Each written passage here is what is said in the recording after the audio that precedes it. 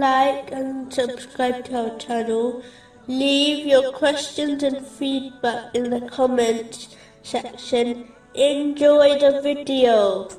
Moving on to chapter 71, verse 26. And Noah said, My Lord, do not leave upon the earth from among the disbelievers an inhabitant. It is important to understand, worldly legacies come and go. How many rich and powerful people have built massive empires, only for them to be torn apart and forgotten shortly after their death? The few signs left behind from some of these legacies only endure in order to warn people not to follow in their footsteps. An example is the great empire of Pharaoh. Islam not only teaches Muslims to send blessings ahead of them to the hereafter in the form of righteous deeds, but it also teaches Muslims to leave a lovely legacy behind, from which people can benefit. In fact, even after a Muslim passes away, if they leave behind anything which is useful and benefits others, such as an ongoing charity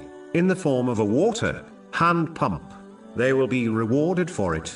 This is confirmed in narration found in Sahih Muslim, number 4223. So a Muslim should strive to perform righteous deeds and send forward as much good as possible.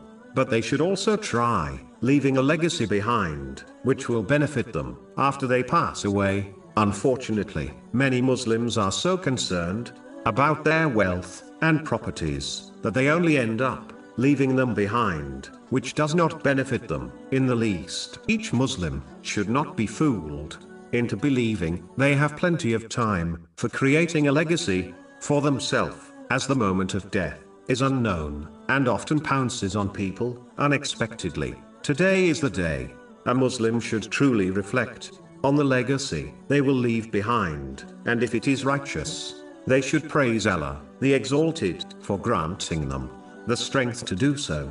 But if it is something which will not benefit them, then they should prepare something which will benefit them after their death, so that they not only send forward good to the hereafter, but also leave good behind. It is hoped that the one who is surrounded by good in this way will be forgiven by Allah, the Exalted. So each Muslim should ask themselves, what is their legacy?